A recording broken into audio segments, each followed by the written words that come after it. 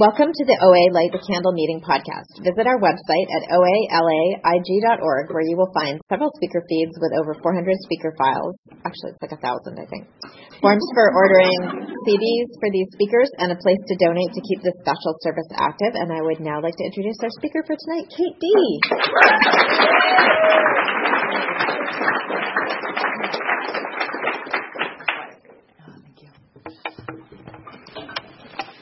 Hi, I'm Kate D., compulsive overeater. Hi. Such an honor to be up here tonight, and getting emotional just being in here and hearing all the birthdays. Happy birthday to everyone, and congrats to all the tip takers. And you guys have been my spiritual family the last eight plus years. It'll be 8 years in April. And I'm just incredibly thankful for the life of freedom and love and God that I have as a result of being here. And thank you, Michael, for asking me to speak. And I got to lead this meeting, I think it was 3 or 4 years ago, but I'm just really, really honored to be here. So got sponsees here and sponsor here and just former sponsees and former sponsors, and just I love all of you. So you've all contributed to my recovery in a really special way. So guess I'll kind of just get into what it was like. I love the format, what it was like, what happened, what it's like now. And I wanted to start off with just saying the St. Francis of Assisi prayer, because I got a magnet at the 12 and 12 store here we have in LA, and it's been really helpful for me to say it each morning before I have my abstinent breakfast. So I'm going to start off my share here, and it goes, Lord, make me an instrument of your peace. Where there is hatred, let me sow love. Where there is injury, pardon. Where there is doubt, faith. Where there is despair, hope. Where there is sadness, joy. Grant that I may not so much seek to be consoled as to console, to be understood as to understand, to be loved as to love.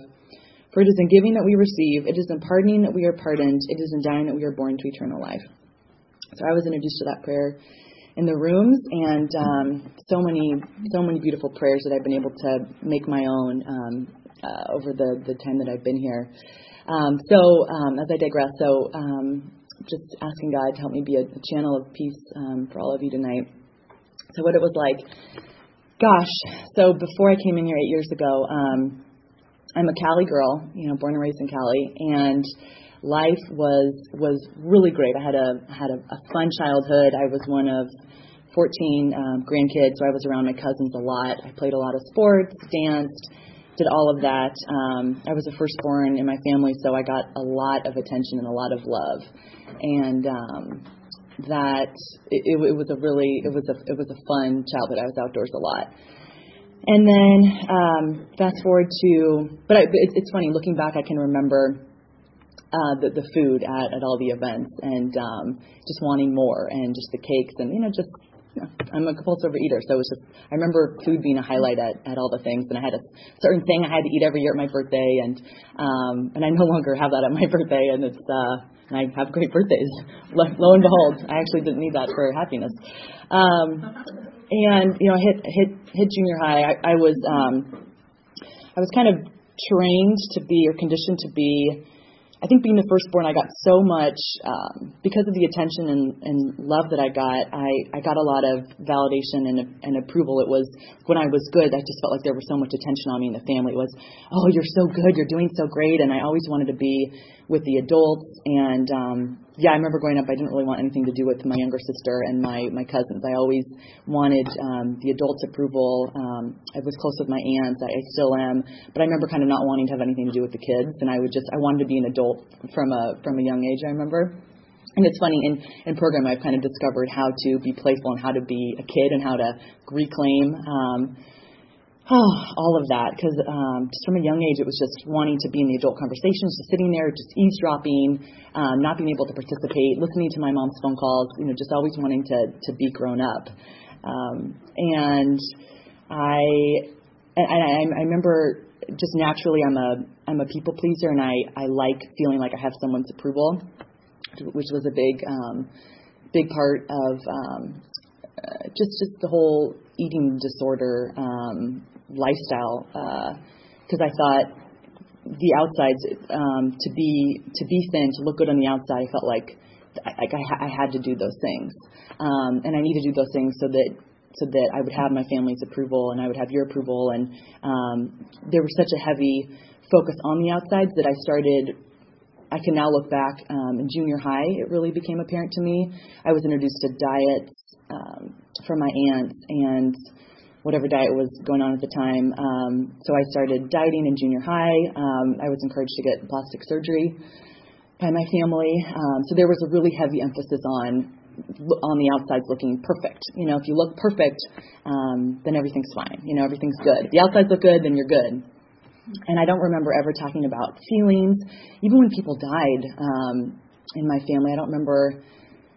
My dad didn't cry at his parents' funerals, or I remember it was kind of like if you need to cry, go cry somewhere where no one will see you, kind of thing. But I don't remember talking about feelings. Even when I broke up, it was kind of like, okay, suck it up. Life is good, so suck it up and be strong and move on. There are other fish in the sea, And there was no space for feeling. There was no encouragement for feelings. There was no encouragement. It just didn't feel safe to grieve or to not be okay, to not have it all together. And so, from an early age, I just remember starting junior high. I just remember feeling like, wow, I'm definitely not enough if I have to get surgery when I'm 13. And I remember feeling like I had to do it in order to be pretty, in order to be enough. And so that started a whole spiral going into high school of just really wanting and needing approval from men in order to be okay. And then I started drinking, and I was still playing sports. I was still showing up for classes, but my studies I could have cared less about school once I got in high school. It's amazing. I started cheating to get the grade that I thought I should get. Started smoking a lot of pot. Started dating a guy that sold a lot of pot. It was like being a compulsive eater, working at See's Candy or something. And it's just like all of that started happening. And yes, I would smoke a lot of pot, and then I would eat a lot of ice cream with my girlfriend who smoked a lot of pot, and then we would go to English class and try to write, and it was just not a good thing. Just the words didn't really flow in that state. But and then drinking on the weekends, and then trying to show up for sports, for practice during the week, and I don't know how I did it. I remember being really afraid to participate in classes, because I remember since I wasn't studying, I was so afraid to get called on, and I was afraid of asking questions, because I thought, well, people are gonna then see that I'm not enough. They're gonna hear that I'm not smart, and because I had this tremendous fear of being not enough. And I remember thinking if people really knew me, that they would also see that.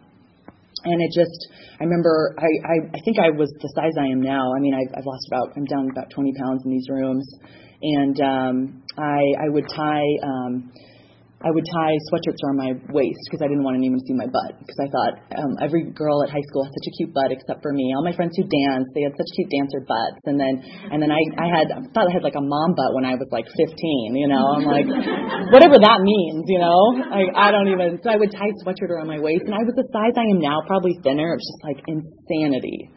And that was my distorted reality. And tying sweatshirts around my butt when I was really thin and thinking I had a big butt, it was just no concept of reality, no concept of my body, no concept of how to ask for help. I was so surface level. It just breaks my heart. And I really felt like I couldn't ask questions with my teachers, and felt like I couldn't be real with tutors when I didn't know what I didn't know. And it was just this whole facade. I just felt so fake, but I didn't know it at the time. It just felt, and everything looked pretty darn good on the outside, I was getting ready to go to a good college, and I don't know how God totally pulled that off. But everything, there was a lot of manipulation to even get into the college. And I just remember feeling like a really big fraud. And after the surgery that I'd gotten, I didn't tell anyone. So my family was like, well, don't tell anyone, So, pretend like this happened. And so you had to get the surgery, and it was just, okay. So I went, so at 13, 14, you're told you can't be real.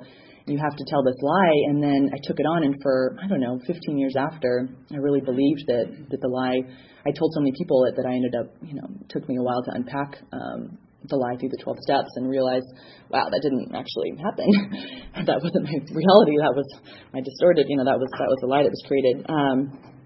So just going into high school, just lying, feeling like I wasn't enough, just set me up for a lot of promiscuity. I'm thankful that it wasn't more than what it was, but just all of that. It breaks my heart when I see pictures of myself as a high school girl, just dressed up with my really short skirts, that I was rolling up to try to get attention, and dating the wrong guys, and the cute, nice guys that wanted me, I wanted nothing to do with them, and just all of it, and just have so much compassion for myself now, and it's amazing because I don't wish to shut the door on that, and I can really see how that all launched me to the freedom that I have now. So it's, it's one of the promises, we won't regret the past, nor will we wish to shut the door on it, and that's come true for me, which is so the result of the 12 steps. To fast forward to college,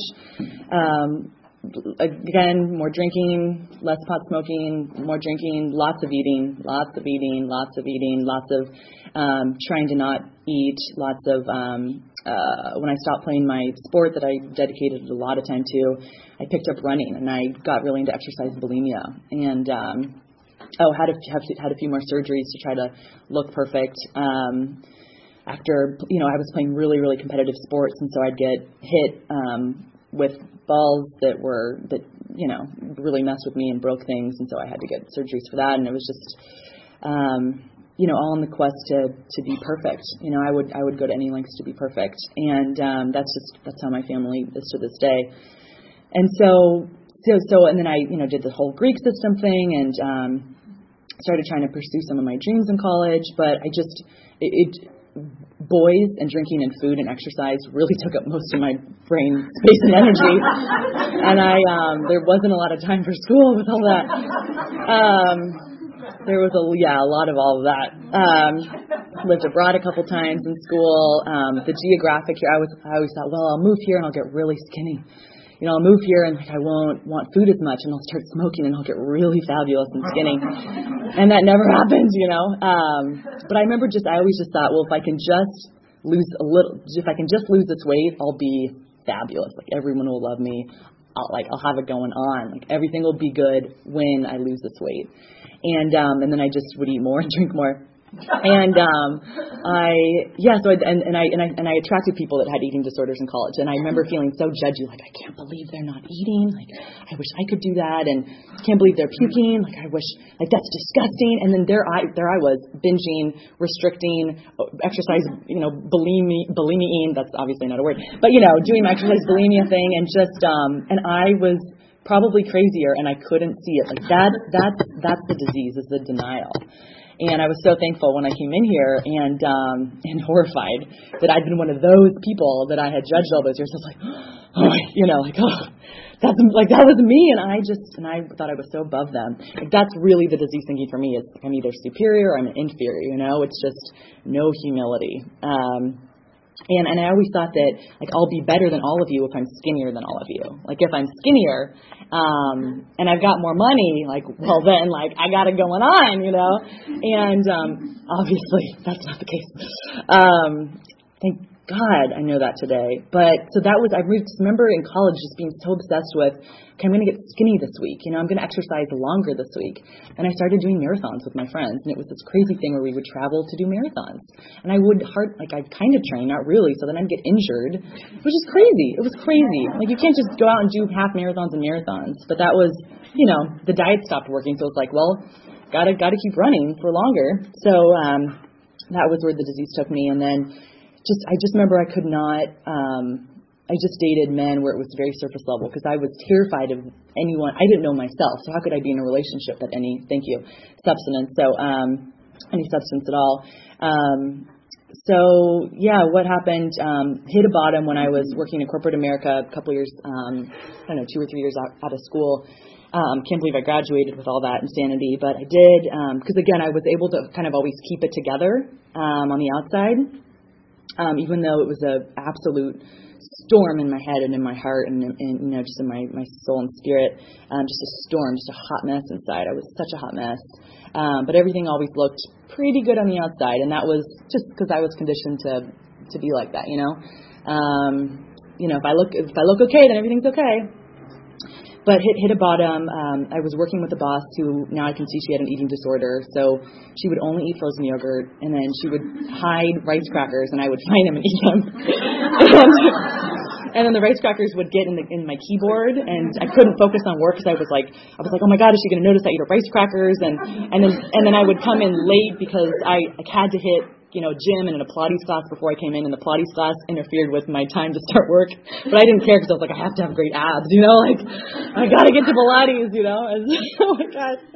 Like, how can you show up and be an employee when your goal is to get skinny every day? And you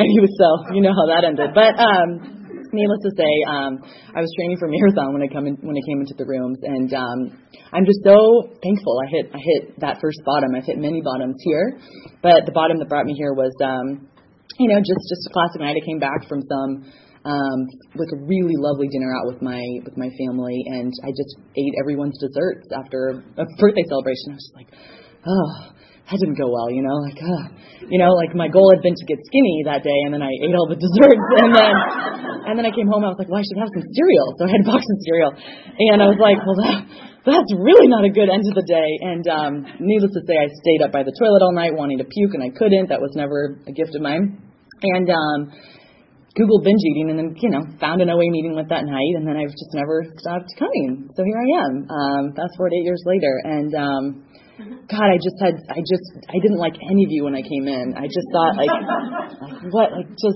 losers go to 12-step programs. I got this. I'm getting skinny, and it's just the insanity and the denial. Were so thick, and yet I kept coming because I couldn't believe that everything I was hearing in the shares was everything that was in my head that I wasn't able to articulate. And I learned the language in here of truth, and I learned the language of love, unconditional love, and I started getting healing. I started getting freedom, but it was, sometimes quickly, sometimes slowly. Got a sponsor, I think my first month in. I was so desperate. I just remember I would come late, leave early kind of thing. I had a hat on. I would sit in the back. But I heard I was starting to hear people being set free, and I realized wow, there's something going on here. I gotta try to figure out what's going on and then get out of here. My pride was so shot. I just couldn't believe that I was one of those people that I had just thought were so gross in college, And I learned compassion. I learned compassion for myself. I learned that this is a disease. It's not a moral issue. I learned that, I was as sick as my secrets. I learned that there was freedom for me if I did my footwork, that God would handle the results. And I got to find a higher power that was life-giving and transformed every area of my life, and everything that had been lost and that had been stolen by this disease, he returned to me and gave me this incredible story that now is helpful to women who are a step behind me, who are wanting freedom, But just to take a step back, so I worked all 12 steps, and I got the sponsor, and then got a new sponsor because I ended up quitting my career, going back to grad school, quitting the job, going back to grad school, moving to another country. I remember just clutching my big book the whole plane ride and reading it, and I became obsessed with the 12 steps and with the program. It's I was told all the energy you put into exercise and trying to get skinny, and all the exercise, all the time you put into food and trying to not eat it and then eating it, you got to now transfer that to working your program. And I thank God that I had the gift of desperation. I had the gift of desperation, and I did everything that my sponsor told me to do. And I would go to any lengths. Once I got to this new country, there was one meeting for all addictions. So I went to that. I was the only American, and I was certainly the only blonde, and the only one that hadn't served in prison time. And it's a true story. God has delivered me from that for today, right? I haven't done that yet. But I was willing to go to any lengths. I took an hour train to get to it, and months later, another woman ended up coming from the UK, and she had what I wanted, and she was a big book thumper, and she had, I think almost a decade at the time of abstinence, and we ended up starting an OA meeting, and the rest is history. So, it became all about my life. Really, for years, became about the 12 steps. During that time, I got to write a dissertation, got my master's, then got to start a new career. But I felt like most of my day was spent doing something, like being recovery focused, making phone calls, working with people, doing mind step work, and then when I started sponsoring, doing step work with others, and I just couldn't get enough of program because I got so much freedom and peace of mind, and I felt useful, and it just felt so life-giving. And I found this relationship with my higher power, with my God, that I never knew existed. I didn't know was available to me. And working step 3 over there, when I was living abroad, just it changed everything. And I had this encounter, a spiritual experience with my God that I wasn't. It changed everything. And why I have what I have is because of my higher power. It's because of my God. Absolutely. And I continue to imperfectly practice my spiritual program. And that's why my life keeps getting bigger and better. I know it's because I keep pressing into God. I keep trying to expand my relationship with God. And it's spiritual progress, not spiritual perfection, But I ended up moving back here. And gosh, that's really when my abstinence started. I just took my 6-year candle. I have this little 6-year candle that I've been keeping in my, let's see if I have it to show you guys. Oh, I do. It's an actual candle that just says 6. And, so I have 6 years of, probably should start off with that, but yeah, I've got 6 years to qualify midway through here. 6 years of freedom from binging, freedom from exercise bulimia, and freedom from restricting. So that is God. All glory to my God.